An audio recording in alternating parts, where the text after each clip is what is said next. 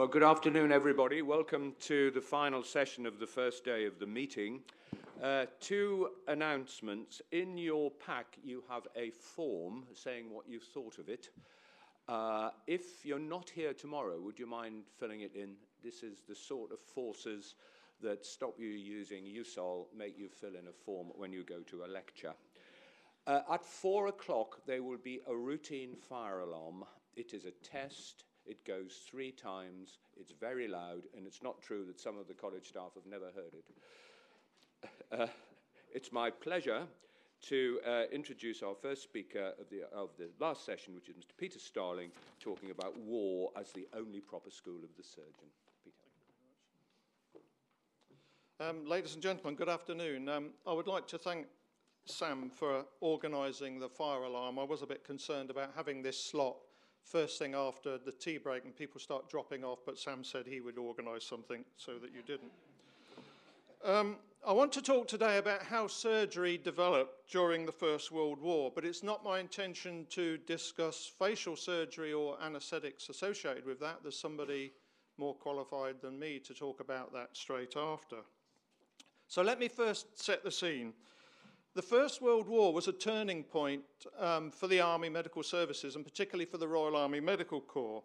The criticism that the medical services received post-Crimean campaign is well known, and the Royal Commission afterwards. Perhaps what is not so well known is the fact that after the South African War of 1899 to 1902, again, we suffered severe criticism. The new Royal Army Medical Corps had much criticism about the way it operated and about the way it was organised during the South African campaign. So what needed to happen was there needed to be some reorganisation, and driving much of this reorganisation was this man, Alfred Keogh, meteoric rise through the senior ranks of the RAMC. He had been a colonel in 1902, and by 1904 was a Major General, in 1905 a Lieutenant General, as the Director General of the Army Medical Services. And he said if ever we were to go to war again in Europe, or go to war in Europe, the way weaponry was developing and the casualties we could expect, we as a medical services would not be able to treat them. So part of the reorganisation was exactly where surgery would take place. At the start of the First World War, it was envisaged that this would take place in the stationary and the base hospitals. And these were situated some way from the front line, as you can see indicated on this First World War schematic of the evacuation chain, indicated by the red arrows. In 1914, the stationary hospital had 200 beds, and the general hospital had 520 beds. Both these hospitals were found mainly back at the coast, and as the war progressed, the size of these hospitals would expand dramatically. Between them and the front line was the Casualty Clearing Hospital, but it was a hospital in name only. The Casualty Clearing Hospital was organised as part of the reforms post-South Africa. It was allocated 1 per division, it had no transport of its own, and it had limited equipment comprising 2 surgical panniers, a field fracture box, and a portable operating table. It had the capacity to treat 200 cases, but not on beds, on stretchers on the floor, and it had no female nursing staff. Surgery was only performed at the Casualty Clearing Hospital in extremis. Its name gave a false impression of what it did. Now, in October 1914, Kitchener had sent out Colonel Arthur Lee to France and Flanders to report on the medical services and how they were performing. And one of the criticisms he had was about this Casualty Clearing Hospital, that it wasn't a hospital, it just cleared the casualties, it checked their dressings, gave them some pain relief, and then evacuated them rearward. So what Lee recommended that we change its name to the Casualty Clearing Station. And this was done at the end of 1914. But early on, an eminent surgeon, also having thoughts on the role of this Casualty Clearing Station as it now was, and the fact that surgery should be performed closer to the front. If they did do that, then lives could be saved. And this is this eminent surgeon, Sir Arthur Bowlby. His painting's just outside, and I've now just had a look at his chair as well. He was consulting surgeon to the British Expeditionary Force, and he realised early on that the wounded were dying from want of early surgery. And the time it took to evacuate them back to the stationary and the base hospitals and then wait to be operated on. And he took his concerns back to the War Department, with the result that in January 1915, the scope of the casualty clearing station suddenly changed. There was more surgical equipment supplied, there were beds to put the patients on, no more lying on stretchers. And the DGMS gave approval as well for more operating to be done. And shortly after that, we started to put female nurses into the casualty clearing stations. So really, this change of name was done too soon. We should have left it as it was. As the war progressed, so would the size of the casualty clearing station, and by the time of the Somme campaign in mid-1916, 14 CCSs in the Somme area were each capable of taking up to 1,000 cases, and they were using 8 operating tables at one time. By 1917, there was an instruction promulgated what surgery could be carried out in the field ambulance and the RAP, which is further forward from the casualty clearing station. And you can see, if you can read this, it talks about amputation, it talks about hemorrhage, and it talks about the use of the Thomas splint, and more about the Thomas splint shortly. Just prior to that, with concern for the mobility of the casualty clearing station and the fragility of the surgical equipment of the operating theatre, Colonel Cuthbert Wallace proposed that a light body, packed with all the equipment of the operating theatre, could be carried on a trailer and unloaded at a new location.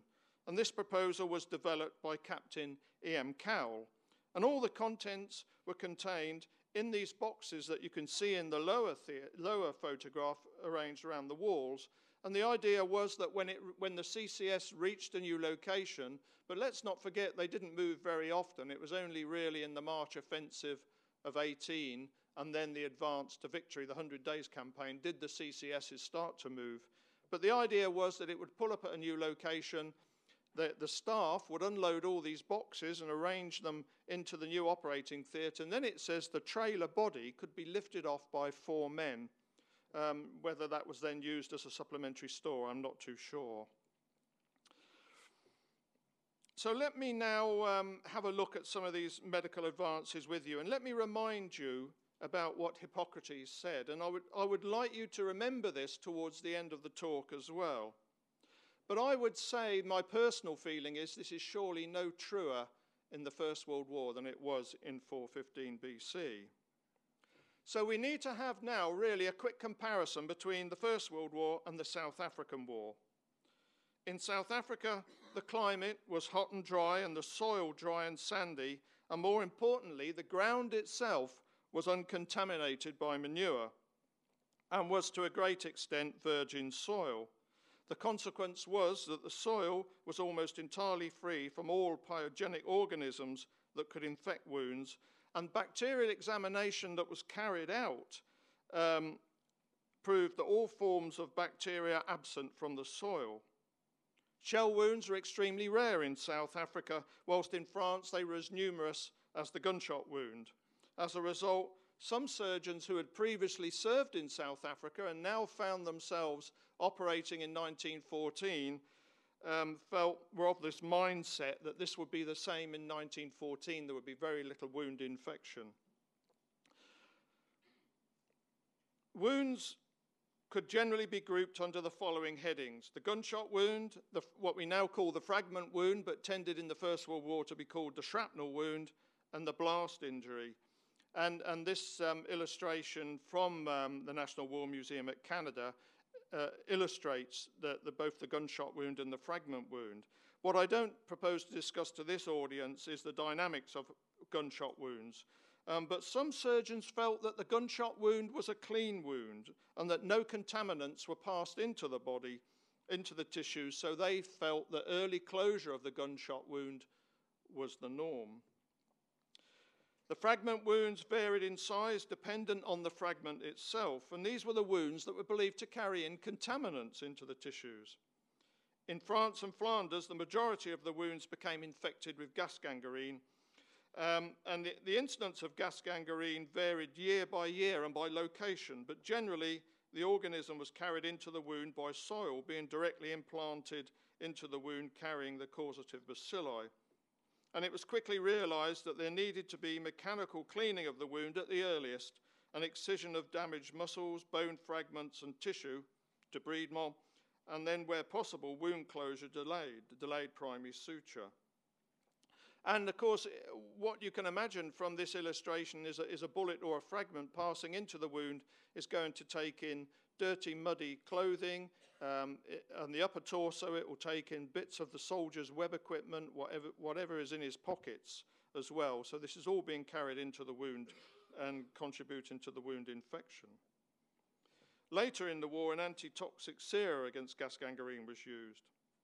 Various antiseptics were used during the war, including iodine, boric acid, Usol, and various methods of delivery, including the well-known Karol-Dakin method that we have already heard about.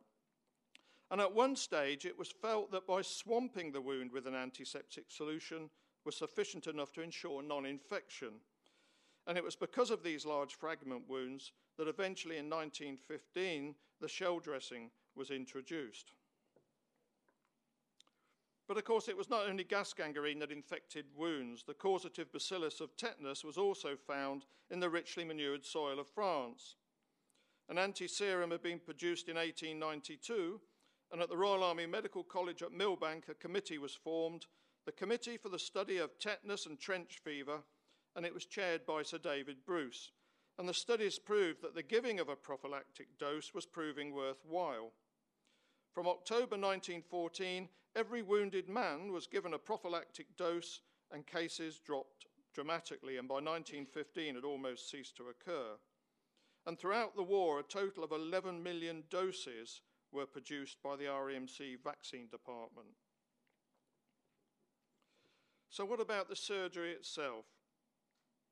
In the case of penetrating chest wounds, it was usually the involvement of the major organs and the great vessels of the chest cavity which led to fatal chest wounds, and because of this, they were less commonly seen in the medical units. In the early days of the war, at the field ambulance, the wound was occluded, possibly by suture, and the patient was rested for up to 24 to 48 hours, depending on the condition, and kept warm. At the casualty clearing station, the fact that they had made it that far was felt to be a good sign, so they were all left and they were placed under the care of the physician. And within a few months, it became obvious that this was not so, and thinking changed to early surgery becoming a necessity. By 1916, some British surgeons decided that to open the chest was better, but it was not until spring 1917 that the principles of when and if this should be done was established with better results. 2% of all casualties who reached the field ambulance during the First World War had abdominal wounds, but many did not survive to reach surgery. Hemorrhage and shock were the chief causes of death in abdominal wounds, although it was initially thought that that infection was the main killer. The opening of the abdomen in wartime was not initially advocated. Generally, abdominal wounds were retained at the main dressing station or the casualty clearing station, rested for 3 to 4 days and given morphia. Rectal saline was given to combat thirst. Initially, mortality was 70 to 80%, and it was felt that spontaneous recovery of small perforations of the bowel would take place. By 1915, some surgeons with prior experience of abdominal surgery were advocating laparotomy, arresting hemorrhage and resecting bowel where necessary, but early results were not encouraging. The first successful abdominal operation by a military surgeon in the First World War Thanks, Sam.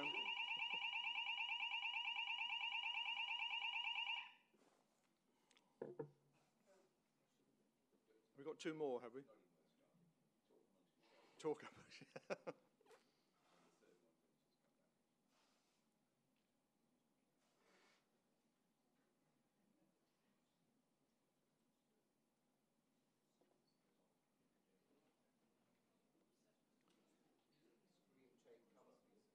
Yeah, incoming.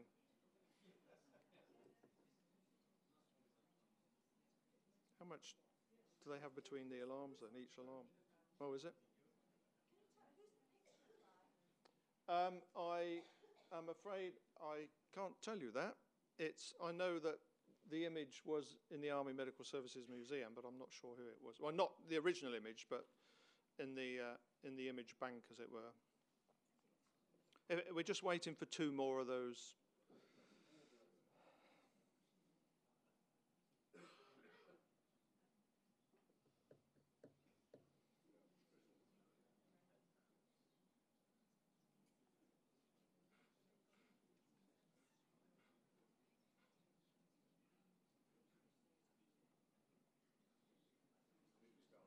Oh, okay.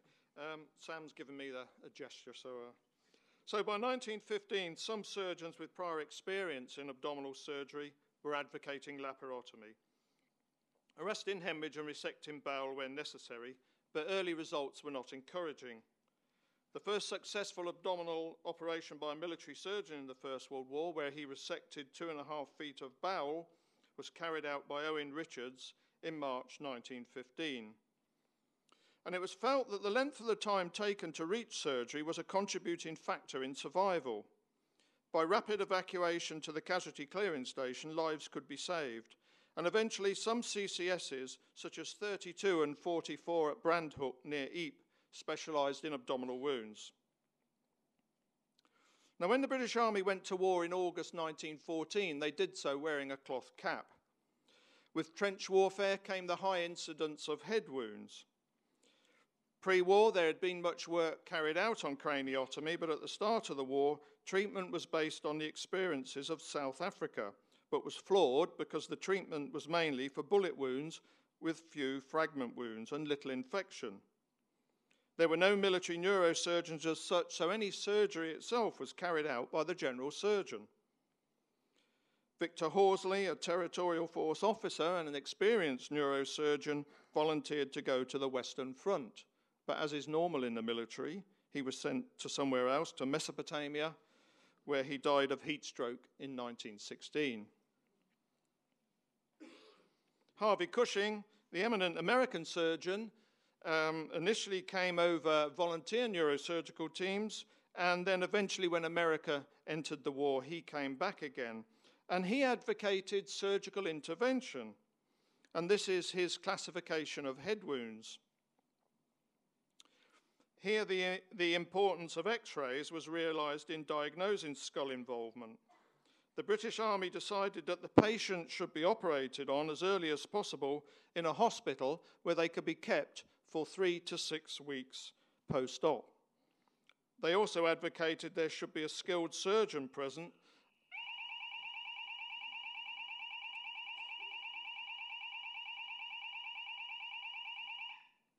They also advocated that there should be a skilled surgeon present and that foreign bodies should be removed if possible. And again, casualty clearing stations specialised in the treatment of head wounds, number 12 and number 46 at Mendingham, just north of Poppering on the Ypres salient. The steel helmet would help decrease the incidence of head wounds. The French had introduced it in 1915, and with the British requirement, they looked at the French Adrian helmet, but they found it weak. So John Brodie submitted his design, the main selling point being a one-piece pressed manganese steel, and this was first utilised in 1915. But it was not until the spring of 1916 that it was issued in large quantities, eventually becoming an individual issue. And it underwent various modifications, eventually being designated the Mark I helmet, and with it, the number of head wounds fell dramatically. And this helmet was donated to the Army Medical Services by Lady Bowlby from the estate of Sir Anthony Bowlby, and the provenance says that the sergeant wearing it at the time did not suffer any major injury to his head when the helmet was perforated by a fragment.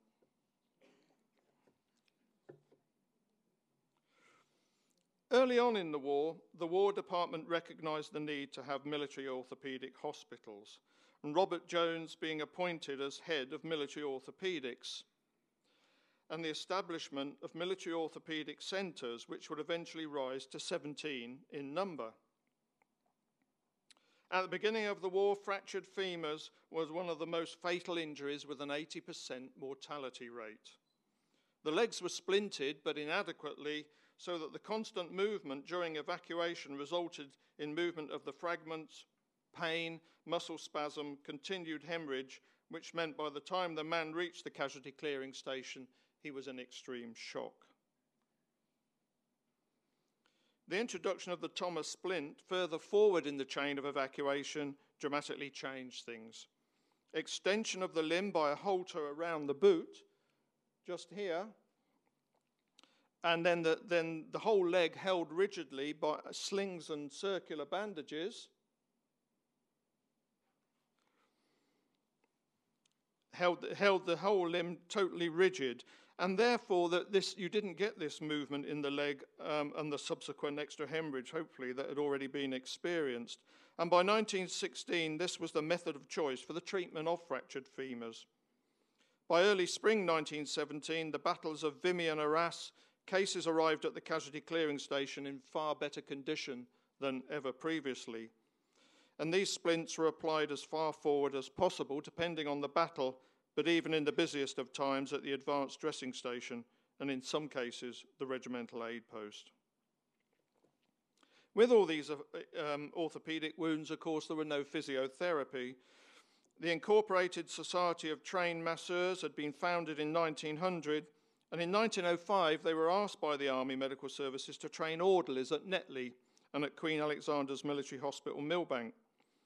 And in August 1914, the Almeric Paget Massage Corps was formed, which developed into the Military Massage Corps. And in 1915, this was eventually recognised by the War Department. To keep pace with all this surgery, anaesthesia also needed to improve. Chloroform, as we've heard, was used in the Crimean campaign, although George Bernard Shaw said that chloroform has done a lot of mischief. It has enabled every fool to become a surgeon. But obviously that doesn't apply to this audience. So going back to this image, at the start of the war, chloroform was the agent of choice, but it was not good in extreme shock. Ether was introduced soon after, both administered in the early days by dripping onto a wire mask covered in gauze, the Schimmelbusch mask, and I'm sure many of us remember. And by 1916, the Shipway warm ether chloroform insufflating apparatus became available in the casualty clearing station. Nitrous oxide and oxygen was quick and good for small wounds, and spinal anaesthesia was also available. General medical officers initially gave anaesthetics, but as soon as they learnt their craft, they were usually posted off somewhere to a battalion as a regimental medical officer. But by 1916, they established the post of specialist anaesthetists. But there was still not enough to go round. So in late 1917 and early 1918, over 200 nursing sisters have been trained to supplement the anaesthetist. Captain Geoffrey Marshall wrote and lectured extensively on his experiences as an anaesthetist in a casualty clearing station during the war. Blood transfusion was not practiced widely in the United Kingdom prior to World War I, but it gave war the unparalleled opportunity for its employment. It was quickly realised that transfusion of blood led to improvement of the wounded man's condition, but the methods employed were initially slow. The following methods of transfusion were used: the direct transfusion from artery to vein by anastomosis, the indirect method using a syringe or a paraffin tube. Two Robertsons, one American, Oswald Hope Robertson, and one Canadian, L. Bruce Robertson, the same surname but with the same purpose, to improve transfusion techniques. Oswald Robertson suggested that large quantities of blood could be taken from a donor and then modified by adding an anticoagulant, sodium citrate, and then be stored in an icebox made from ammunition boxes lined with straw. And if they did that, then the blood would last much longer and it could be taken pre-major offensive. And this illustration shows him applying a vacuum to a bottle to take blood off a donor.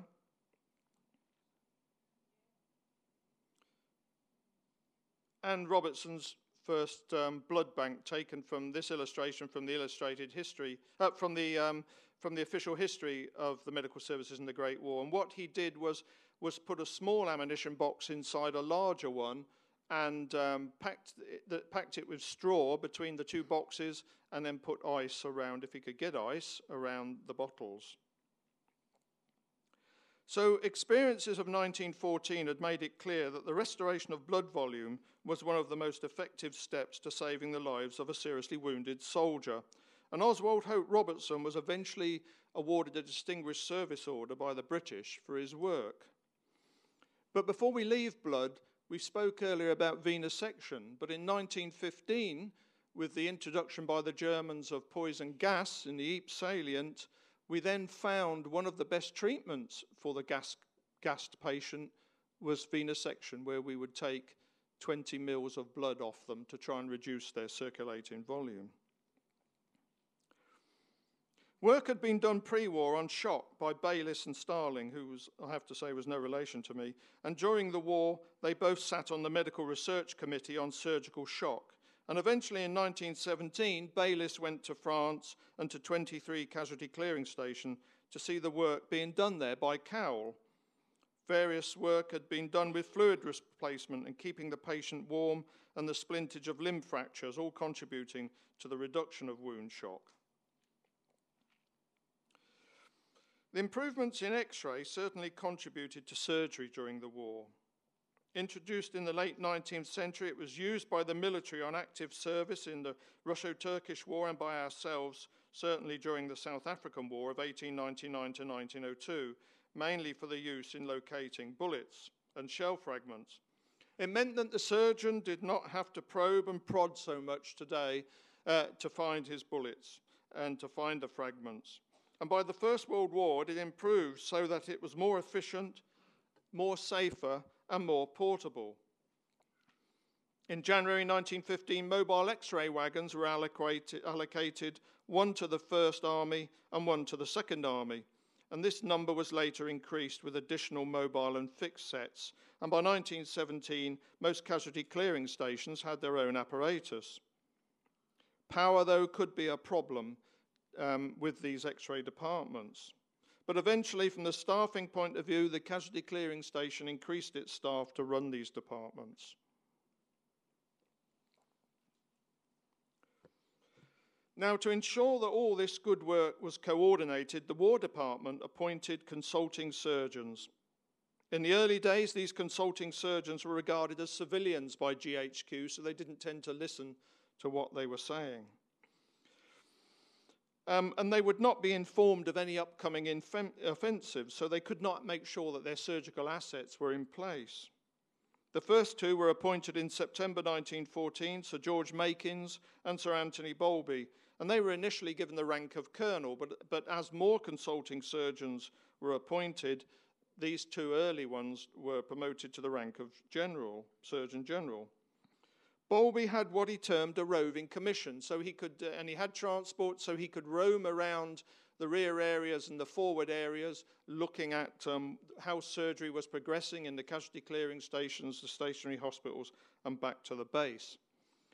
And their job was to give advice on surgery and surgical equipment, but as the war progressed, they then were accepted more for their opinion, and they gave advice to commanders on the preparations for coming offensives from a surgical point of view.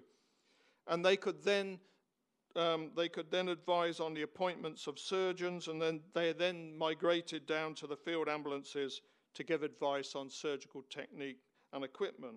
And we know from Bowlby's writings that he also operated a lot. So what was the scale of the work undertaken by the Army Medical Services during the war?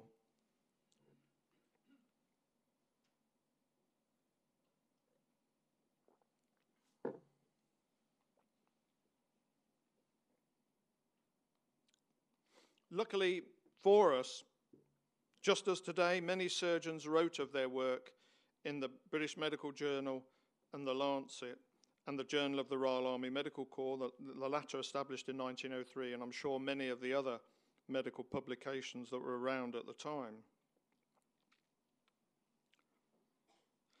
Now, finally, as this is the centenary of the First World War, let me say a few words of the men and the women of the Army Medical Services. On the armistice, there was a total strength in the REMC of 163,145. 24,000 nurses of one sort or another, so that includes the voluntary aid detachments as well as the territorial force nurses and the regular nurses, served throughout the war. Just over 900 medical officers and 6,130 men of the REMC were killed in action or died during the war. And almost 200 nurses were killed in action, died of disease, or committed suicide while suffering from the horrors that they had been part of. These men and women of the Army Medical Services took their newfound knowledge back to their civilian hospitals at war's end, just as our clinicians today, returning from operations, do. So let me end now in a quote.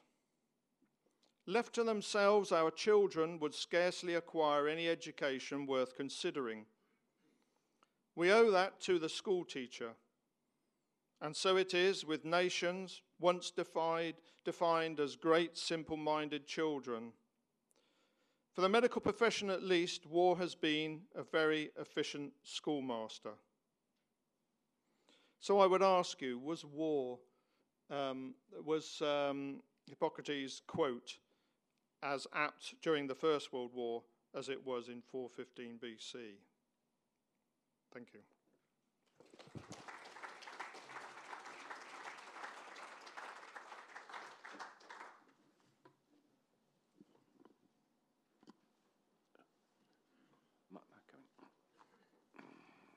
Another excellent lecture in this wonderful day.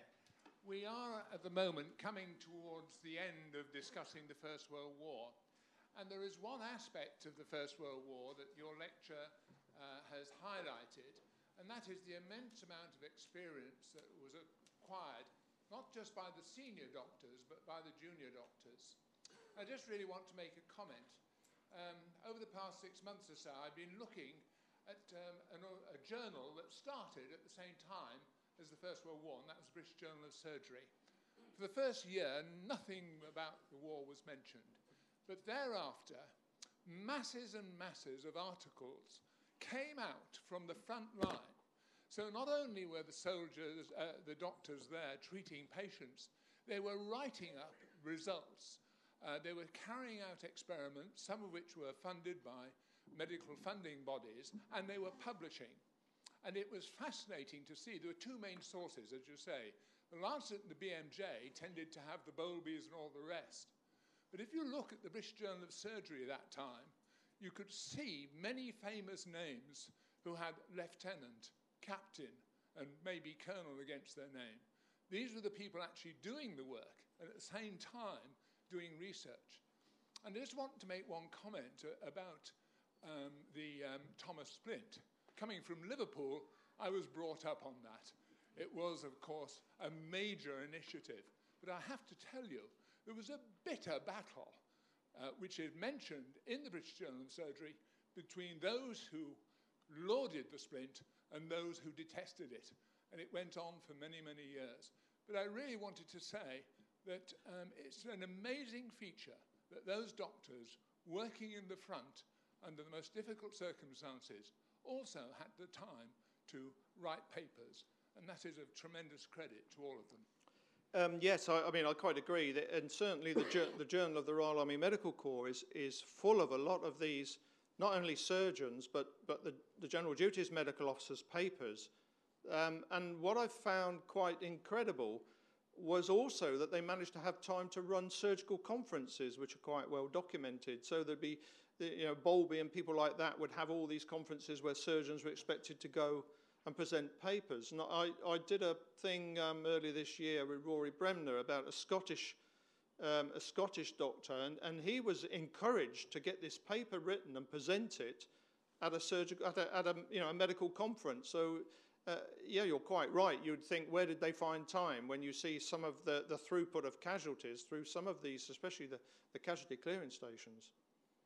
Could I just wonder if anyone in the room can answer this one. We know that, say, an infantry battalion in the First World War, they didn't go and sit there in trenches for 4 years. They would do maybe a few days a month in the front line, and the rest of the time they were behind the lines. They were rotated very carefully to avoid, exhaustion and demoralisation. Were the doctors moved around as well? Does anyone know? Did they have tours of duty? The doctor of the 1st 5th Battalion of the King's Own Royal Lancaster Regiment went overseas February 15, and he did other jobs at division, at brigade, coming back and forwards, like chaplains. There were an asset shared around others, so they had their busy times and they had their not so busy times, and I would imagine in their not so busy times they would go to medical conferences and pass on the information that they had received in their work. They would go away knowing that battalion was in a brigade which was out of the line, would be training, doing other things, and then they'd return back again with that knowledge from the conferences. Yeah. Yeah, and of course, when they go into the rest areas, the medical officer doesn't get to rest. He's now got to do the rounds of all his men. He's got to check their feet. He's got to check all their other cough skulls and whatever that they've got. But certainly looking at Army Medical Services history for the First World War, and especially from the point of view of personnel, you find some examples, especially the territorial force battalions, where the medical officer had joined pre-war and he stayed with them, if he lived, for the whole of the war. And also, don't forget, in 1914, medical students left their studies and took commissions in the infantry, the cavalry and the artillery, and served with them as commissioned officers until they were ordered back to resume their studies mid-war. And then many of them went back to the battalion as the regimental medical officer. So to a certain degree there was some posting around, but certainly with the territorial force battalions, they liked to keep their medical officer, especially if he was good, because he was regarded as part of the territorial force family. Sorry, John, no. Microphone over there. I've paid John Richardson not to ask questions. Thank you, Pete. I was really interested in your discussion of blood banks. Was there any discussion at the time about there being different blood types? And if so, was that manageable in the field, or do they just give blood to whoever needs it? Well, they were certainly aware of blood groups, but they didn't sort of group and cross-match. No, I mean, they didn't. And they wouldn't have the ability to do that.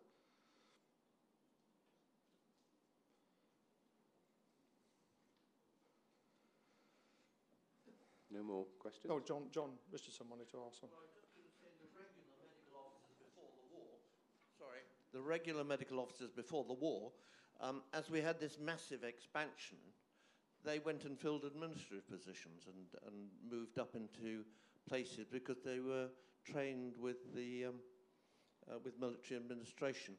One observation, and Pete knows a lot more probably than me, I learnt very recently about open heart surgery performed on a soldier who was wounded in Salonika in 1918 and got to Malta, and he'd got a bullet floating around in the atrium, I think it was, and he was getting a bit of heart failure from this. And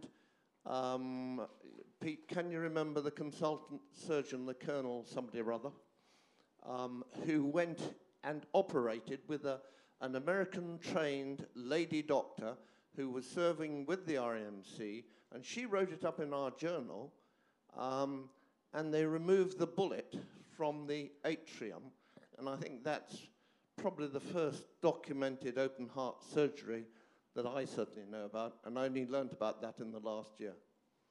I can't remember. No knowledge on that. Further question at the back, microphones?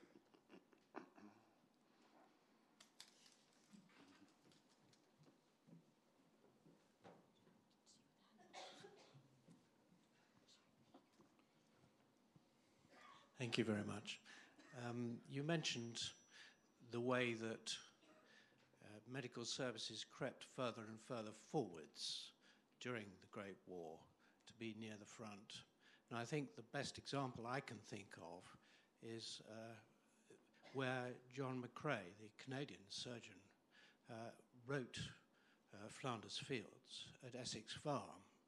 And the concrete bunker in which he was working is just yards from the Ypres Canal and was very, very close to the German lines. Yeah, I mean, Essex Farm was a site of a dressing station. But the problem was, you look at Brandhook, where those 3 military cemeteries are, and of course Chavas is buried, and that's where Nellie Spindler was hit. They said that Brandhook was too close to the front line. They'd been trying to get the CCSs moved back, and it was only when they did get shelled that they did, for a period of time, move them back to Remy Sidings at Lissenhook. And then eventually they would move them back again to Brandhook. But they did, yes, they did creep forward, as you know, as Bowlby wanted. He wanted surgery done as far forward as possible to save lives. But it, as we've heard, it had its, you know, it had its disadvantages, especially from shell fire and then eventually bombing, German bombing. Question here, Hugh McKinnon. Mike? They can't. You have to use the mic. Yeah. Thanks. Not a question. Is this working? Yeah. Can't hear when you're doing it yourself. Speak into it. No, a comment about your academia. I discovered recently that some of the research on gas warfare was actually taken from Britain onto the continent and done in France, some distance away back from the front line. But Haldane was one of the names that went over there.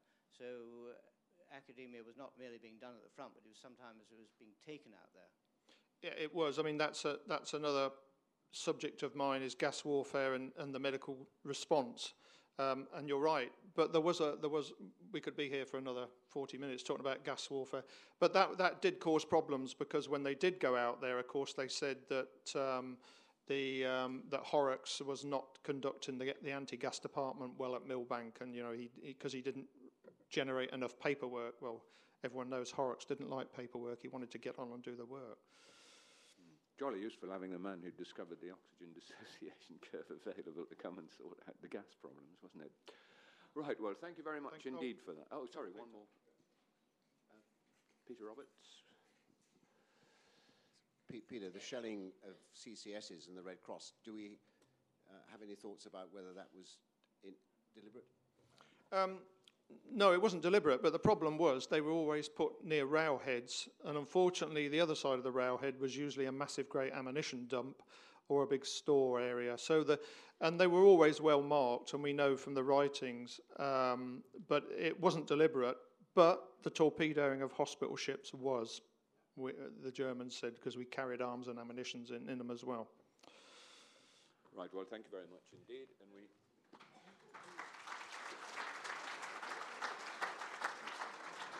we move on to our final speaker of the day, who's Dr. Andrew Banji, talking about the role of the Great War in the advancement of facial reconstruction. Thank you very much. Good afternoon, ladies and gentlemen. Normally I do this talk in an hour, so I've got to hurry, but many of you will have already seen the plastic surgery exhibit organised by Brian Morgan, which has given half of my talk, so I can probably go quite speedily. I do always, though, like to start with this quotation from Lawrence Binion's famous poem, because I think one of the advantages of a meeting like this is that we are actually remembering those people who did not die, rather than continually talking about those who did, which seems to be a recurring theme in commemoration of the First World War. But I'm going to try and outline very briefly some of the major advances that I see came from my old hospital, the Queen's Hospital, Sidcup, and the work of Harold Gillies and his colleagues.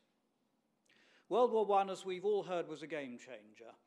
It was a completely different type of war from anything that the British Army, or indeed pretty nearly any other army, had ever fought, although there had been some trench warfare, of course, in the American Civil War.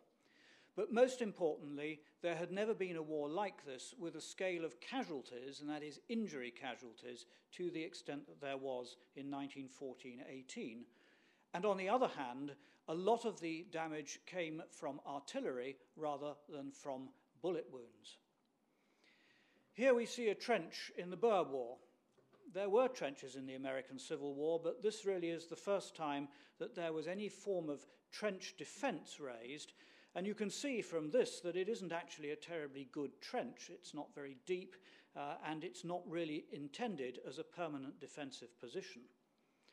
But by the time the war had crystallized into a war from the Swiss border down to the Belgian coast, almost entirely in fairly deep trenches, this was the type of thing that produced the casualties.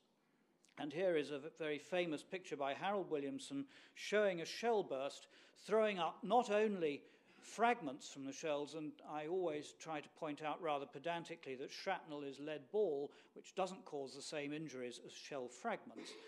But people in the front line were subjected to injuries from whirling bits of metal like this. You can see the size from the 35mm slide beside it, which were often red hot and were accompanied by pieces of flint on the Somme and filthy mud in Flanders. Before World War I, as we've already heard, there were three elements that were in their infancy or missing altogether. The first was a full understanding of infection. It wasn't really until the end of the First World War that people started to understand the mechanisms of gas gangrene and how to stop it. The second was that people were beginning to understand more about blood loss and shock, and as we've already heard, blood transfusion had taken the place of venesection, which in physiological terms is highly sensible. And of course, the third is that anesthesia was in its infancy and had not really been adopted, except on a very primitive basis. The First World War brought all those three things together, and together with the huge scale of casualties encountered, led to a complete transformation in surgical practice. I'm not going to dwell on the passage of a man from the front line, though I don't think this one was going to make it, back through the hospital ships to a hospital in England. Suffice it to say that although we've heard there were difficulties with transport, by the end of the war, a patient would get to the 3rd London General Hospital or to Sidcup from the front line in as little as 2 to 3 days, which is actually pretty good. What were the specific problems for patients with facial casualties? Well, the first was noted by William Kelsey Fry, who was a regimental medical officer with the Royal Welch Fusiliers, and that was if you lie a patient on his back when they have a major jaw injury, their tongue will fall back because the muscle attachments have been lost and they will suffocate. And he, therefore, was one of the first to promulgate the doctrine that patients with facial casualties should be nursed as far as possible in a sitting position, so that didn't happen. There were, nevertheless, transit delays, which led to the development of infection, as we've heard. That was a prime reason for the development of infection.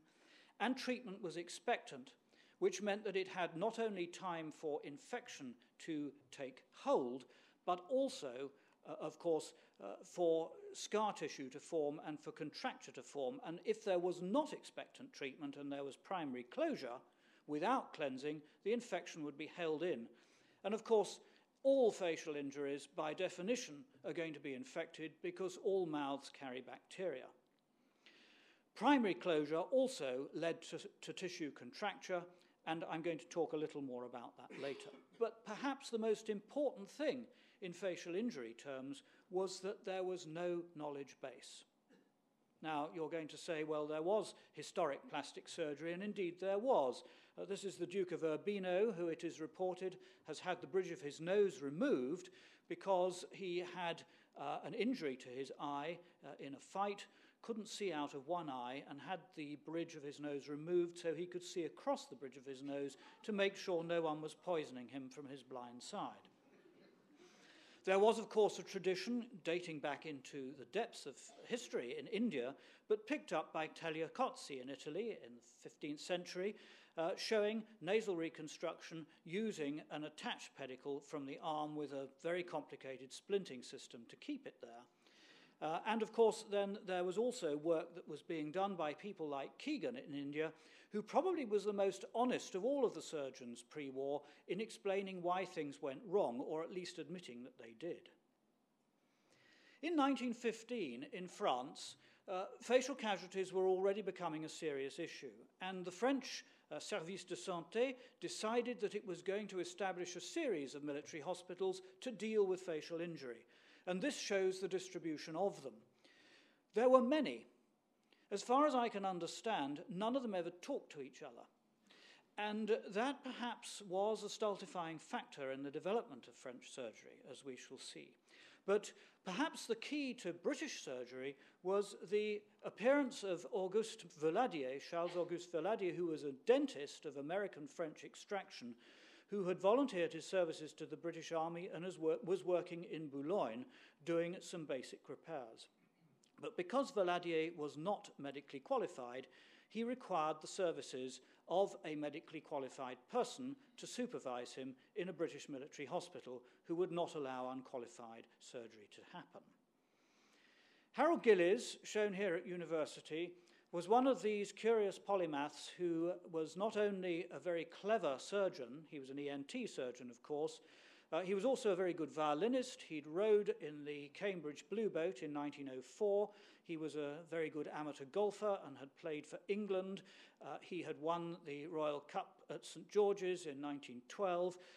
And so, therefore, not only was a very clever man, but a polymath. Like all polymaths, rather strange, perhaps, in personality and addicted to practical jokes, which is clear from his medical school career. At the start of the war, he was drafted by the Red Cross to France and ended up looking after Valadier in Boulogne. And becoming fascinated with the whole idea of plastic surgery, decided that he was going to organize it. He looked at the French texts. Two of them, by Neleton and Lombredan, showed a series of operations, particularly for nasal reconstruction. But Gillies, in going through them, was not impressed, because they were recipe books, if you like, without good pictures, and certainly without any end results. There was no one to tell him or anyone else whether the surgery had actually been successful. So Gillies went to see Hippolyte Morestin in Paris. Morestin had developed a reputation before the war for facial reconstruction, or at least should I say for facial surgery, and I'll remember that when I come back to it.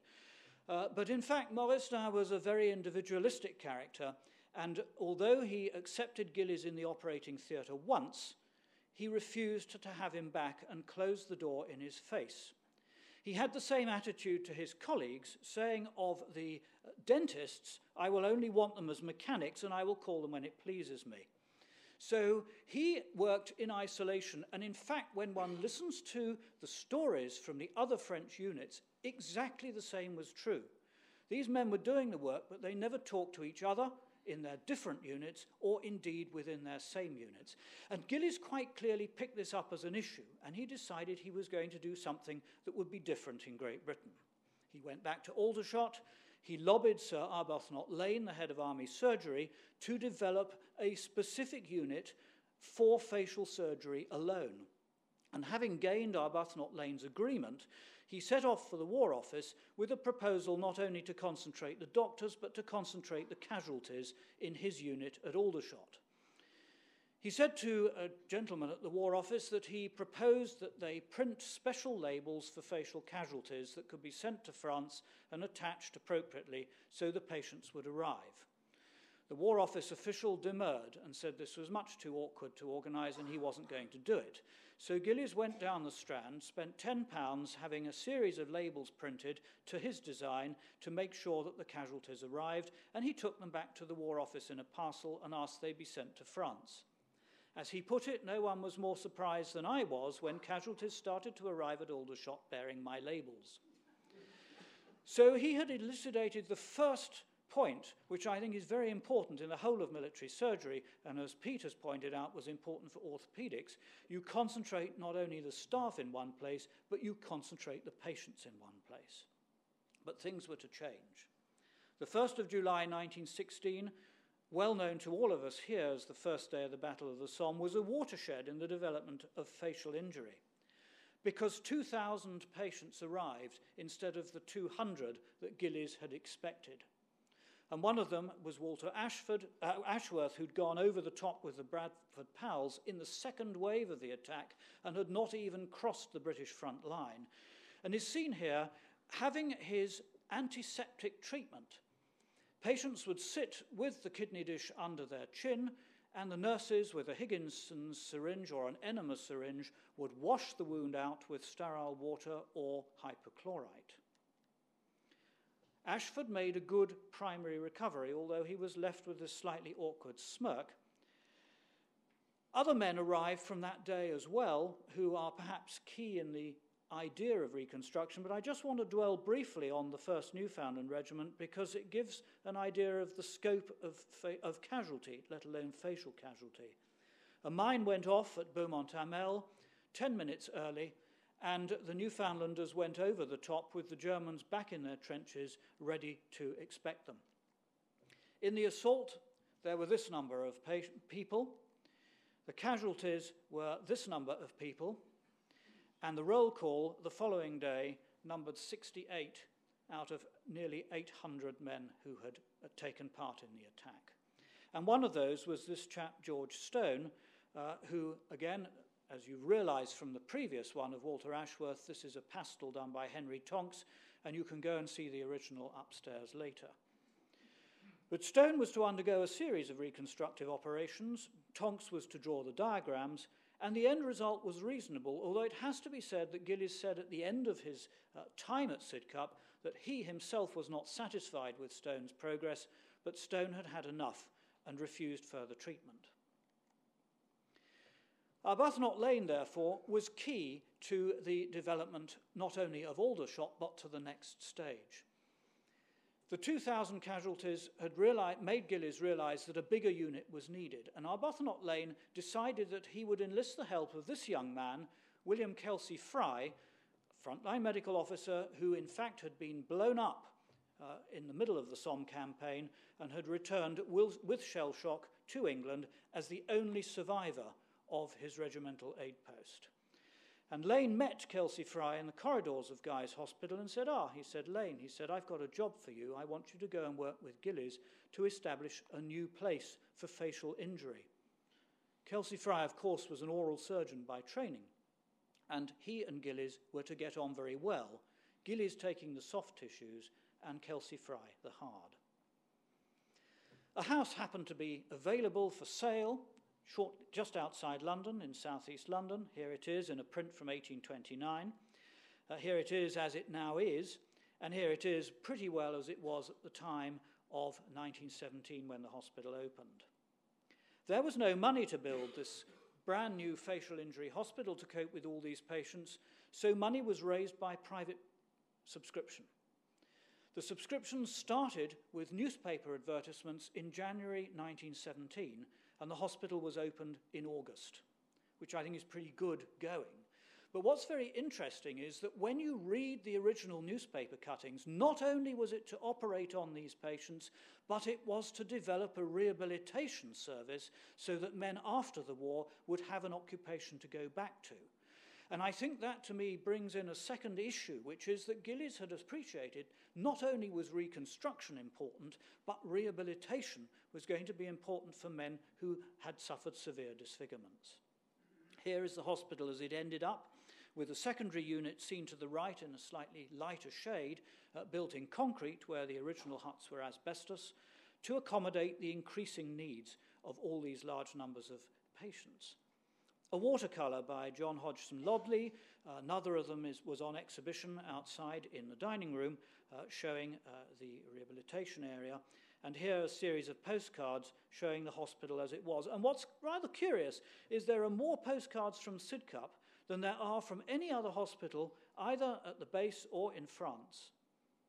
Perhaps because patients were in for such a long time, they didn't really want to send the same picture home every time they wrote to their mum. But what's also interesting about this picture, also by Lobley, is that there are two surgeons operating on two tables within that large plastic theatre at the same time. And one of the extraordinary things is that the surgeons collaborated. This was almost unheard of in pre-war practice. Surgeons did their own thing, and they fought. But here there was collaboration, and as Gillies famously put it, not least after the arrival of other units which I'm coming on to, it was more difficult to get a good case than to hide a bad one. But of course, if you're sitting with your fellow surgeon at the next table, you could say, Tommy, come over and have a look at this. The wards were spacious and warm, and there was a big dental workshop. Additionally, beds were pulled in from round and about, because it was not possible to keep people in all of the time and then wait until they were ready for the next stage. So a whole series of convalescent beds were developed. This one, Kelsey Fry and Gillies found out in Swanley, about 3-4 miles away. But indeed, a whole series of private houses were pressed into organisation, and over 1,000 beds were eventually available for surgery and convalescence. And this is another lesson. If you want to get experience and pass it on, you have to concentrate all your experts in one place. So Gillies, having got the British surgeons into Sidcup, here they are, together with Henry Tonks in his bowler hat at the back, also managed to arrange the transfer of the Australians and of the New Zealand sections together with the Canadian section. And just as a sideline, what's interesting about that in terms of military organisation is that the head of the Australian unit was a colonel, whereas Gillies was actually only a captain to start with, although he was promoted to major. But Colonel Newland deferred to his junior colleague, saying that he knew far more about facial injury than Newland did, and he was not going to interfere with medical management, and Gillies remained the clinical head of the service. So what sort of things were done? Well, let's start with a mistake. This is a man who's had an attempted nasal reconstruction in Birmingham. It has failed. Why has it failed? Because the flap is unsupported, also in fact because it wasn't lined. And it's also been taken out of the hairline, and you can probably just see on the right-hand side of that picture that the tip has got a hairy appearance. Not very good. So Gillies' first move is to replace normal tissue in normal position. And he did that and then brought up tissue from elsewhere to fill the gap.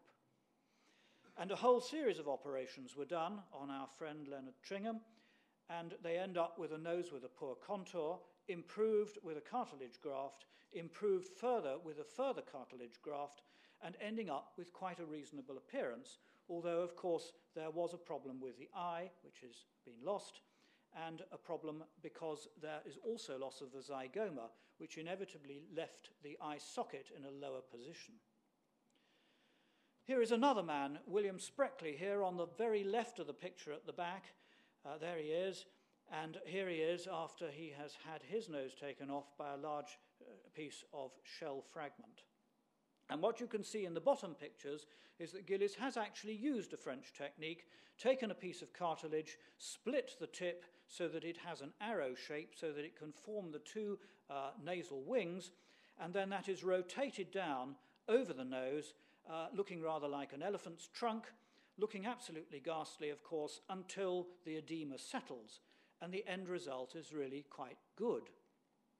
And here is Spreckley shown in a later picture with his family and as an old man after the Second World War.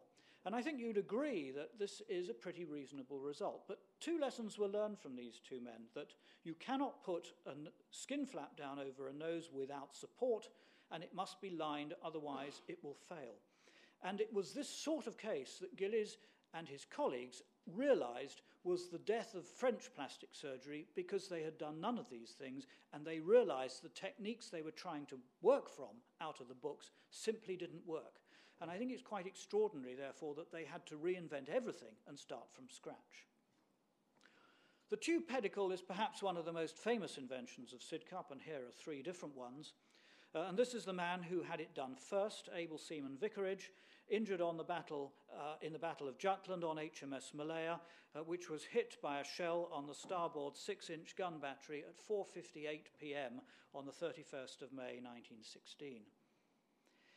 All of his compatriots were burned because the cordite was stored on deck, contrary to naval regulations. And as a sideline again, it's interesting to note that the losses of capital ships at Jutland from ammunition explosions were because the flash shutters were left open to speed up the supply of ammunition. But Vicarage reached Sidcup, a huge chest flap was raised, and Gillies noted that the edges of the big flap coming up from the neck curled up, as skin does if you cut it, and he thought if he sewed the edges together, it would stop infection getting in to the transplanted skin. But he also fortuitously discovered that the blood supply to the flap was much improved. And Vicarage ended up with a perfectly reasonable appearance. He also had his eyelids reconstructed, because in the first picture you can see that there is gross lower lid ectropion particularly, and Vicarage in fact could not close his eyes at all. Another seaman called Yeo, a warrant officer on the Warspite, was injured, and Gillies decided to do the same thing in a slightly modified form. Here he has drawn on the photograph so that he can be reminded of how he did it to show other people at a later stage. And the burned area is going to be excised and replaced with what I would call a Lone Ranger mask flap with eye holes cut, and indeed eyelid holes cut as well. And the final appearance of Yeo in the notes is not bad. There are later photographs, although rather blurry, that show that he had a very good result. But the most important thing that you can see again from this picture is that on the right-hand side, he can close his eyes. But Gillies did not always succeed. This is Ralph Lumley, an RFC pilot who had crashed on his first solo flight at Upavon even before he had left England. And this is the Tonks pastel, which you can see upstairs, which illustrates the lividity of burns. And here is the photograph. And Gillies raised a similar large skin flap, but it became necrotic. The face area became infected, and Lumley died as a result. Gillies had been pressurized by his patient into operating too early, and as a result, he articulated a new principle, which was never do today what can honorably be put off until tomorrow. Wallace is a man, another airman, a Canadian artilleryman acting as an observer, who had a major facial injury from petrol. You can see that there is gross contracture, that there are huge areas of the face involved, and Gillies decided to try a free flap from the buttock. It didn't work, and a series of watercolours show the necrosis of the flap from the centre, which perhaps you might expect. So, numerous tube pedicles were raised, and from this dreadful appearance, this reasonable appearance was constructed. Another major principle was to restore normal tissue to normal position, rather like the case of Tringham, but here in a patient who has had primary closure where there is major tissue loss. And of course you end up with a very distorted face, and Gillies' first move is to cut the scars and let the tissue flop back to where it should be, see what the gaps are like, and then fill them up. And I think, again, not a bad result from that. And here is another case where skin contracture has occurred after primary closure in Sydney Beldam, and again, the end result is very reasonable, and Beldam in fact went on to become Gillies' chauffeur after the war, so he was obviously satisfied with the service his surgeon had provided. This is an instance of how to move the right tissue to the right place. Button has lost his upper lip. Note how the flap has this time been taken quite deliberately out of the hairline to reconstruct the upper lip, because a moustache will grow on it and it will help to conceal the deformity. And there is the flap in place. By the same token, if you have complete loss of both lips, you take a flap out of the hairline to reconstruct the upper lip, but you take a flap that isn't out of the hairline to reconstruct the lower lip, and end up with, in fact, quite a reasonable appearance. But what's fascinating about Green's case is that these watercolours by Herbert Cole, a New Zealander, show that this man had red hair. You'd never have known that from the photographs, just as a little detail that struck me very forcibly. But the end result in a watercolour actually is very realistic, and I think represents a supremely good result, not least because facial disfigurement was not a good thing. And of course, masks were made for major defects, and this is a cartoon drawn at the 3rd London General Hospital of Derwent Wood. In France, Anna Coleman-Ladd was making masks for soldiers, and here is one of them, which came back from America to me and is now with BAPRAS, to convert this sort of patient into this sort of patient. But Gillies tried this and realized that the soldiers hated these masks, and anyway they were pretty poor in terms of concealing a deformity, and they were very obvious. So although masks were made at Sidcup, Gillies would take a patient like this and try and reconstruct them. If he could not, the patient ended up with a mask, and we're going to see in a minute the transition from a man to what Gillies termed a man now respectable enough to become a blind man, and in his 1958 book he appends this little addendum in italics, which I think is very salutary. But there were major reconstructions that were done that actually did work. This is a chap called Thomas. Note the date on this, 6th of November 1918, so only 5 days before the war actually finished. He sustained his injury a couple of days before this photograph was taken. And here is a watercolour showing again the extent of this injury. In France, that would have been masked. There's no question about it. In England, a series of reconstructions lasting, as you will see, until 1924 produces a quite respectable result. The epithelial outlay technique was an adaptation of a German surgeon's technique. He's a Dutch surgeon, Johannes Esser, and we can see here from the detail how a foreign body is deliberately implanted under the skin. It causes a reaction, it causes stretching. You can then evert the flap to create a new eyelid, and the patient can blink and will not suffer from chronic conjunctivitis or corneal ulceration. Bone grafting was also done. Samuel Gardner, a New Zealander, has his soft tissue injuries drawn out by Gillies on the Tonks pastel. Again, you can see the pastel upstairs. Quite a reasonable result. But look at the diagram at the bottom. This is a graft done without fixation, and it failed. And when Gardner came back to see Gillies in the 1950s, it was very obvious that it had failed. But Gillies allowed his colleagues to experiment, and he always was happy to seek advice when things didn't go right. And as you can see here, Arbuthnot Lane himself came down to demonstrate the principle of wire fixation. And although the wires apparently were very thick, Gilbert Chubb pioneered the technique to such an extent that a failure became rare. Cartilage grafts were also used. It's very interesting that because cartilage is slippery, occasionally it got misplaced. In other words, they dropped it on the floor and it was picked up when they found it and washed and used. But equally well, what's also interesting, although you could not do bone grafts between patients, you could do cartilage grafts. And there is evidence from the case notes that a number of grafts were taken that were much too large for necessity and therefore were shared with other patients. The next important principle is to keep a clear record, and Gillies was quite clear that not only was the surgery to be done, but records were to be kept that would enable people to learn from the experience. This is actually, in Gillies' handwriting and a little slip in the notes, probably the first temporal artery flap. But note how not only there is a photograph, but it has been drawn upon, there are diagrams, there are actually plaster casts which were used to model the flap sizes. You could draw off that cast the flap on a piece of paper, and you could then use that as a template to make the flap itself. And the end result, as you can see, is quite spectacular. Thomas Kelsey made plaster casts and also made moulage. And of course, the famous illustrator, because illustration is part of the technique of teaching, were done by Henry Tonks, both in pastels and in diagrams, of which there are many dozens in the case notes. Darrell Lindsay came to help.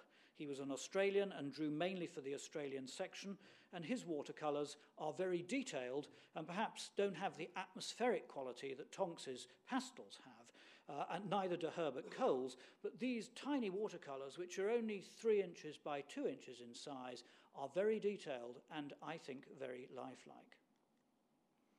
Stereo photography was tried. If you unfocus your eyes at the back, you can probably see the stereo image, but they abandoned this because it was honestly of no use compared to the standard 5 pictures, face on, 2 laterals and 2 obliques.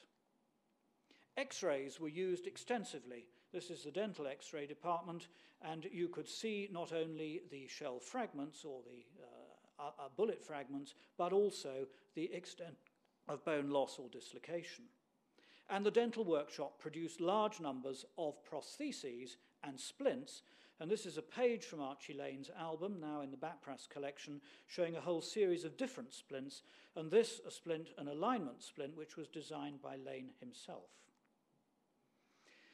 Anesthetics were important, and this slide showing Gillies in his dress uniform, he liked to be photographed, also shows Rubens Wade, who was Gillies' first anaesthetist.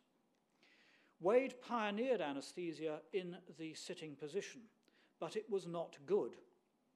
As you can see, Gillies got irritated by the fact that the patients would wake up and then start to try and have a conversation. All the while, Tonks is drawing away and being rude about the whole atmosphere. And so what was to happen? Well, the thing to happen was that tube anesthesia would be invented. And just touching on the anesthetic comments that were made earlier, you wonder what's in this bottle of the Shipway apparatus, and if we blow it up, you can see that it is in fact chloroform. What's very interesting, of course, is that ether makes patients terribly sick.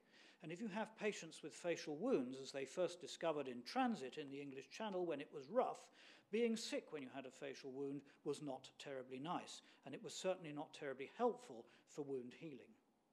And here is a picture of one of the first tube anesthetics being administered, not actually wide bore tube with the anesthetic going in and out, which was pioneered by Ivan McGill here on the left, who didn't actually arrive at Sidcup until 1919, but was developed because the surgeons didn't like going to sleep because they were in the way of the expired air and blood and everything else when the patient breathed out.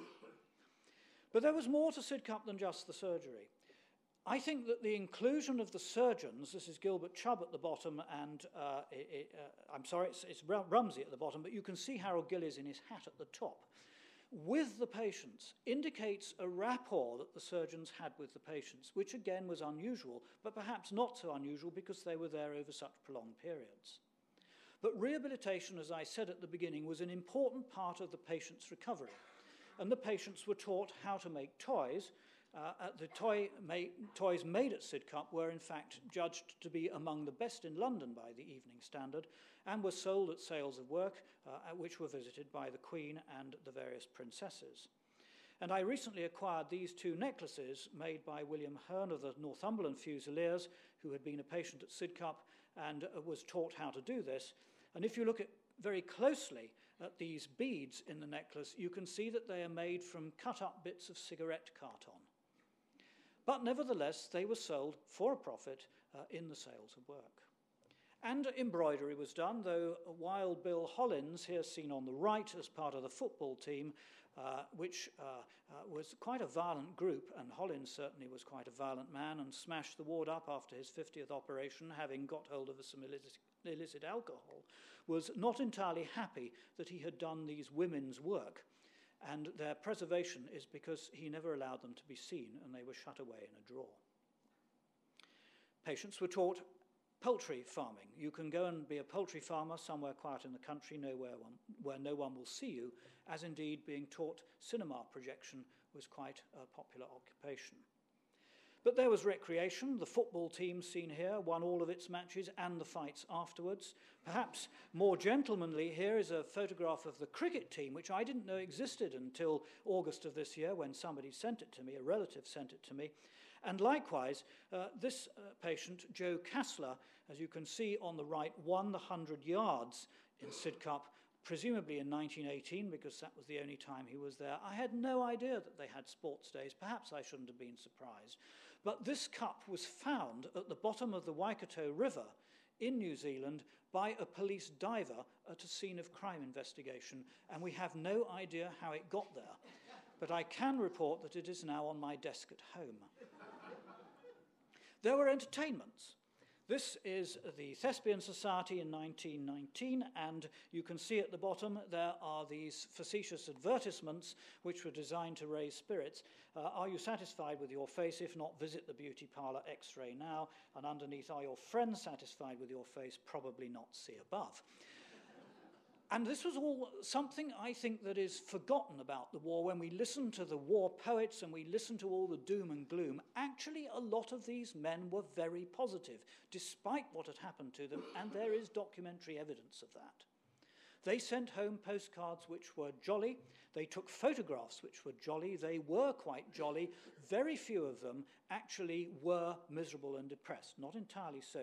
This is a set of postcards produced for Christmas, 1917, so that everyone on the ward had their picture in it, and they could send it home to their relatives or keep it as a keepsake, and there is one for every ward as far as I can see.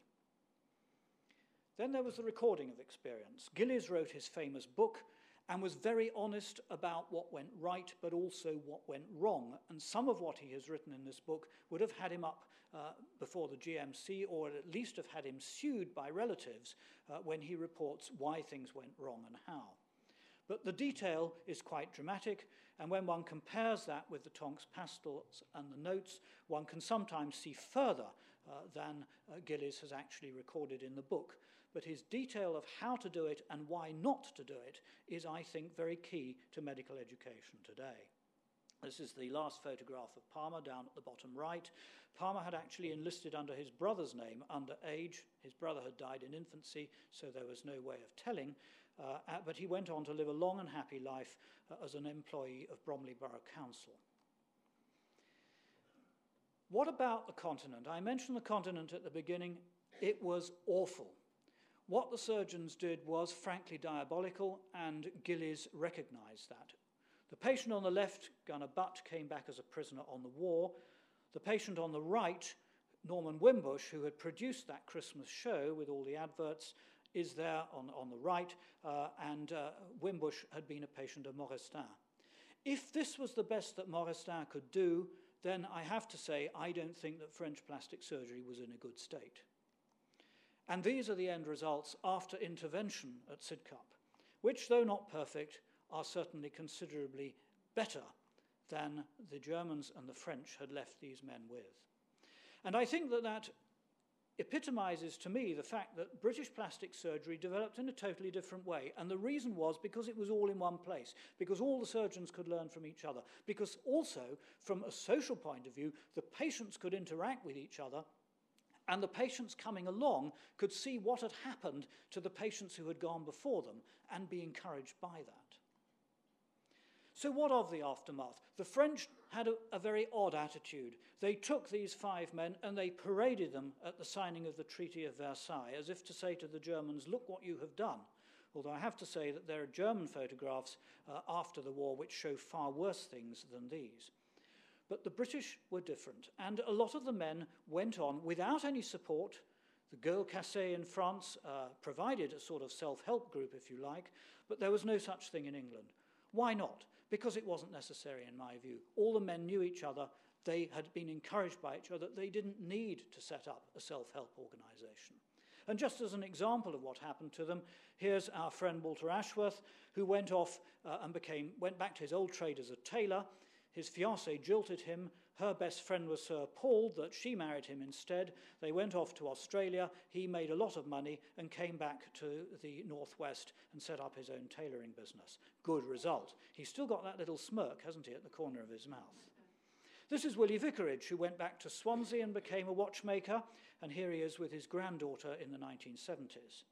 Here is Mickey Sherlaw, who started working life as a miner in Motherwell, and he came to Sidcup and had numerous operations. He also had quite a lot of experience with the dental prosthetic department and became rather interested in it. And lo and behold, he ends up as a dental technician down at the bottom left there, sitting on the ground. He was also in the football team. But Sherlaw, the miner from Motherwell, ends up as a dental technician in Tunbridge Wells.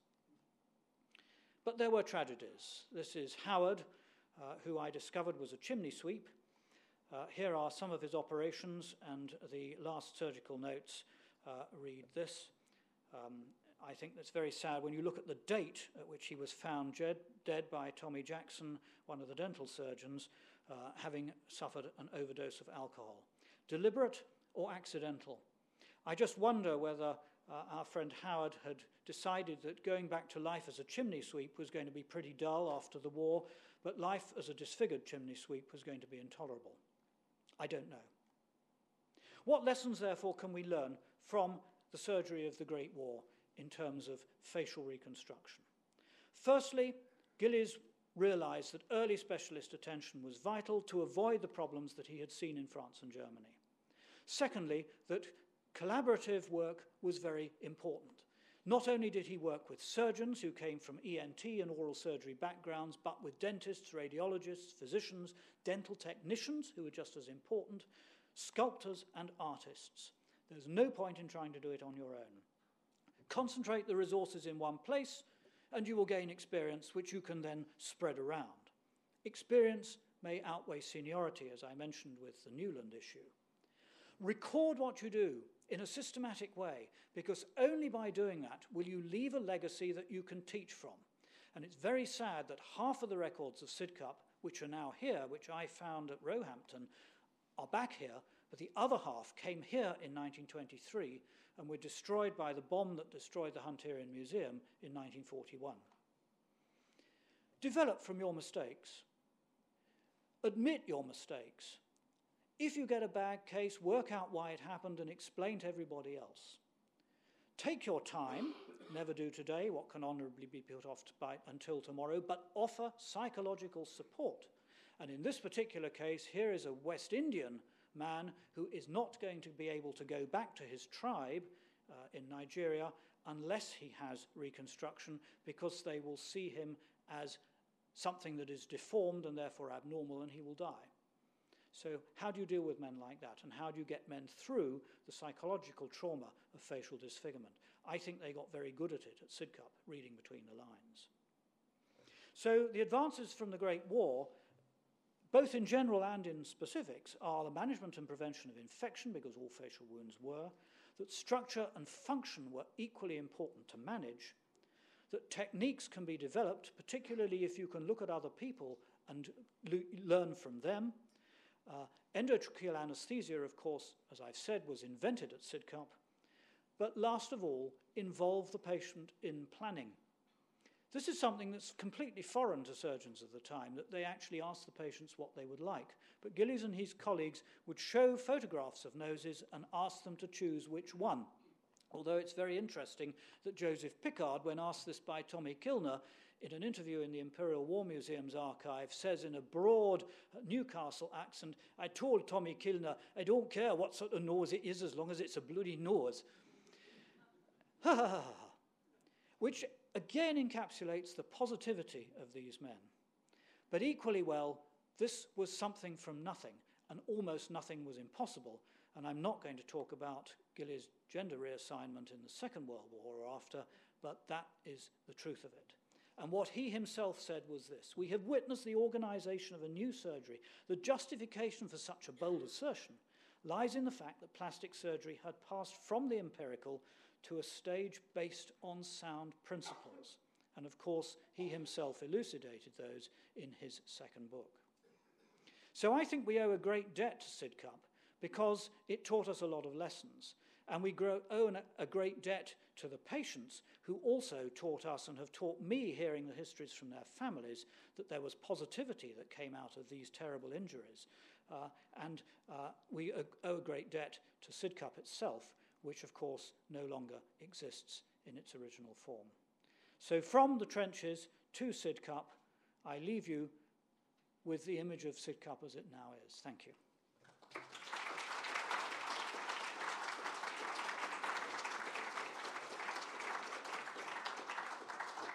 Well, thank you very much indeed. We'll finish by 5:30, but we still have time for some questions. Madam, mic down here.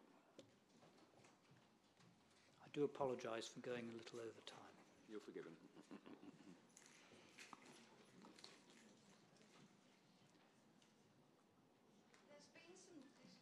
Is this working? Try talking to it. Yeah. Close to the mouth.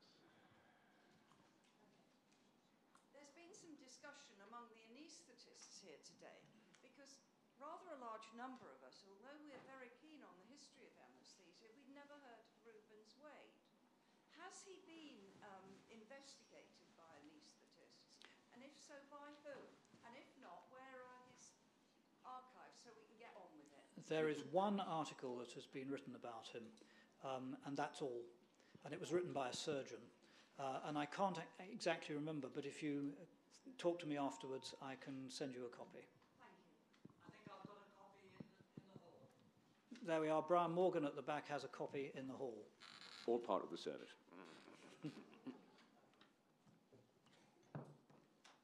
Two questions, yeah. Hi. I've been looking at some other facial departments, such as the Seconds Northern General at Beckett's Park in Leeds. Have you come across these, and are they of a similar quality? And was there any sort of cross-pollination of ideas and techniques between departments? There is nothing that I've found in records that illustrate that anybody else did any serious work other than an album from the King George V Hospital in Stamford Street, which was created by a doctor called Albert Norman, who illustrated a whole series of patients who'd had facial injuries and reconstructions, but we don't know who did them. I've not come across anything from Beckett's Park. We know that Cecil Wakely in Edinburgh had done some facial work because he was involved with several of the casualties from Jutland who'd been burned. But what's very interesting is that by 1918, many of the patients who had been treated elsewhere, Leonard Tringham in Birmingham, Yeo and others from Edinburgh, and some others from other parts of the country, were actually sent to Sidcup because they realised that was really the only place that they could be properly managed. Its reputation by that time had spread. In fact, only this week I heard from the family of a 16-year-old civilian who had lost his nose in a bottle fight and was admitted to Sidcup in 1921. So we have no records that I'm aware of any institutions, clinical records, case note records of any institutions other than Sidcup. And the fact that we found them is entirely serendipitous. Hayley? Brian Morgan at the back. Could you just tell us about the funding of Sidcup? Sidcup, I think I mentioned it briefly. It was funded entirely by private subscription. The newspaper advertisements were designed to encourage people to contribute to a fund to set the hospital up. There were a number of fairly major donors, I should say. One was a chap called Sir Heath Harrison, who was an industrialist from Southampton, who put in something like £50,000, which in those days was a gigantic sum of money. But once Queen Mary had become involved in the planning of the hospital, because she was quite interested in this sort of thing, then there was a lot of encouragement for people to donate money. But it was entirely funded by private subscription. What's also interesting is that when they ran out of money, they put out more appeals. Also, when they ran out of cows, because the egg flip diet was very important, they had to go and buy them, so they needed money to do it. They actually sent the hospital secretary down to Maidstone cattle auctions. As the hospital secretary was actually Sir Charles Kenderdine, this was quite an adventure for him, because he wasn't used to that sort of thing, but he reported back that there were no suitable cows to be found. Two down here. Yeah. I just wanted to ask from a social aspect. I read that Gillies' biographer wrote that there was kind of a general embarrassment around facial wounds before Gillies came about, and that this may be general, like a generalisation, but in Germany and France, it was said that the kind of uglier the facial wound, the more honourable it was. And I just wondered what you thought the difference was in England. Well, I think that's certainly true to some extent in Germany, but the more related to honour wounds, such as scars from duelling, than wounds sustained in battle. I think generally there was quite a great deal of difficulty on the part of the general public in accepting that there were these serious facial wounds. Those of you who saw the television programme on Sunday will have heard that there were some park benches around Sidcup that were painted blue so that the residents would know anyone sitting on it was a soldier who'd been disfigured, and they could walk past behind the bench rather than in front, so they would not be disturbed. However, the public got used to it to some extent, and on an individual basis it was certainly got used to. A lot of patients married nurses. Whether that was pity, I don't know, but I don't think so, because the personality of these chaps clearly shone through. But some, let's put it this way, I don't think it's changed in the way that people react to injury now and then. They can be divided up into those who cope and those who don't. And those who don't struggle, whether you call this PTSD or whether it's due to a physical thing, I'm not sure. But those who don't struggle can be very outgoing and actually very difficult in a social setting because they really don't give a damn. And I heard a wonderful story of how Joseph Hickey, an Irishman, came back from a trip to London with the tale to his ward's sister that he had lost his nose, which had fallen off and been carried away by a dog. He in fact hadn't lost his nose at all. He got it in his pocket, but he didn't like wearing it, and he didn't care how many people he upset. And another story tells of a man who used to come back holding up a number of fingers to show how many women he had made scream when he took his mask off. So I think that there was a problem with it, but equally well I've encountered that now. When we had an exhibition at the National Army Museum, we had a set of school children who came in by accident. They were led down the wrong corridor, and you could hear during the press launch, while we were telling all of the newspapers what was going on, these noises from off-piste, as it were. When we actually went and explained to these children what had happened, they became fascinated. And another Sidcup soldier records how rather than the children throwing things at him, which some did in and around, they actually didn't show any disgust. They only showed curiosity, which is perhaps a different attitude from the adults. But it wasn't easy for them. Some coped, some didn't. Andrew Brown. Yep. Thank you. You mentioned right at the start that it was a game-changer war, World War I, and that we've heard in many presentations that people were erroneously setting off based on the experience of a previous war into the next war. Gillies and Kelsey Fry, as you know, produced a report for the Army Council in the interwar years in the 30s, which was the setting up of the maxillofacial units at the start of the Second War. But my understanding is, of course, there were far fewer facial injuries in the Second War of this nature than there were in the First War. And so many of the maxillofacial units ended up as increasingly as general plastic and oral surgery units. And I'd just be interested to know, in a sense, Gillies and Kelsey Fry weren't ready for the Second War. They were still building on the experiences of the First War. They hadn't realized it was a more mobile war, tanks, aircraft, etc., etc. Well, I think tanks and aircraft you can exclude because there are tank crews and aircraft crews from the First World War who were burned in just the same way as they were in the Second.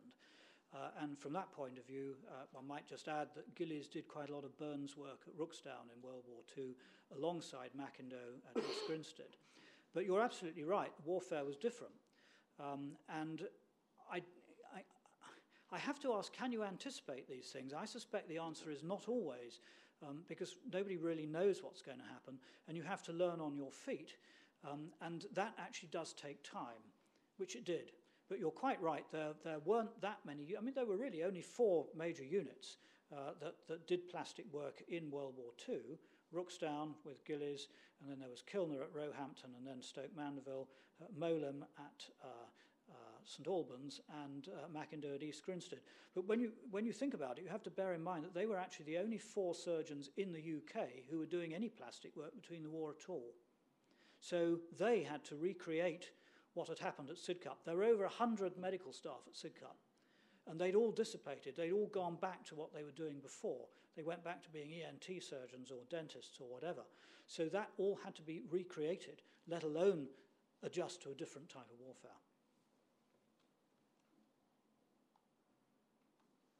Question now? May I ask you about changing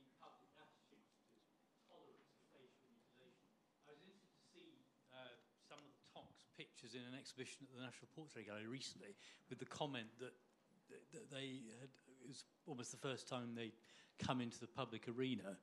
Do you think there has been a change in tolerance and of understanding? I'm not sure there's been a change on the part of the public. There's certainly been a change on the part of surgeons and artists. Tonks himself said that he didn't think that the pastels should be exhibited publicly for the gratification of a ghoulish public. And that attitude persisted for quite a long time. And bear in mind that in a sense they are actually medical notes. So you don't really want to promulgate medical notes, particularly where the subjects are identified, which a number of them are, although between us, Brian and Sam Alberti and I have managed to identify more. I don't think that the public's attitude has changed, but our attitude to letting the public see these things has changed. And there are other people who have that attitude. If you listen to Robert Fisk talking about what reporters are allowed to show from the front line, whether they be television reporters or whatever, you will hear that there is still an awful lot, and I'm sure our current military colleagues would agree with this. There is an awful lot that isn't shown, and that's because you don't want to frighten people too much. But you look at the scale of these things, we're dealing with something that's very different, and a public that's very different.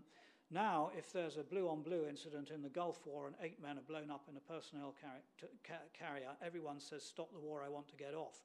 Bear in mind, the first day of the Somme, there are 56,000 casualties, and people accepted that. It's a very, very different ballgame. We have different attitudes in that sense. Right, well, at that point, thank you very much. Well, what an amazing, yeah. Well, what a wonderful day we've had. The genesis of this meeting was, of course, the centenary of the First World War. But hasn't it been marvellous to hear such terrific speakers, starting with before the Peninsular War, the Crimean War, and we've now come to the end of the day with another good day to come. I'm actually completely silenced by that last presentation. It's very difficult to think coherently when you think of what those people went through. And I think that's a good note to stop. So can I conclude by thanking the speakers who've been absolutely terrific for a wonderful day. And ask you all to look forward to tomorrow, where I hope we'll all be here, and to remind those few of you who don't know the building that the bar, you just keep going straight ahead and it's open.